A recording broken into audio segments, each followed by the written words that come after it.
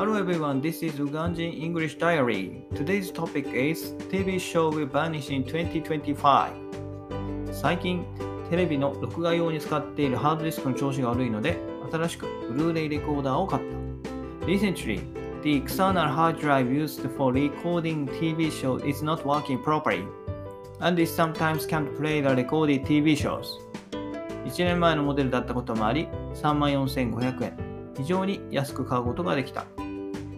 So I bought an old model Blu-ray recorder, which only costs 34,500 yen.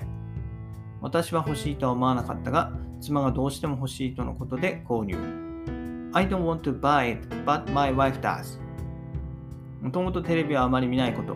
以前に読んだ本で、2025年にはテレビ放送がなくなるかもしれないとの予想があったので、買うのはもったいないと思っていた。I think buying a recorder is a waste of my money because I don't like watching TV, and the book I read before mentioned that TV shows will vanish in 2025. 残り3年半、本当にそうなるか未来が楽しみである。There are 3.5 years left, and I'm looking forward to the future. 以上です。バイバイ。Have a nice day!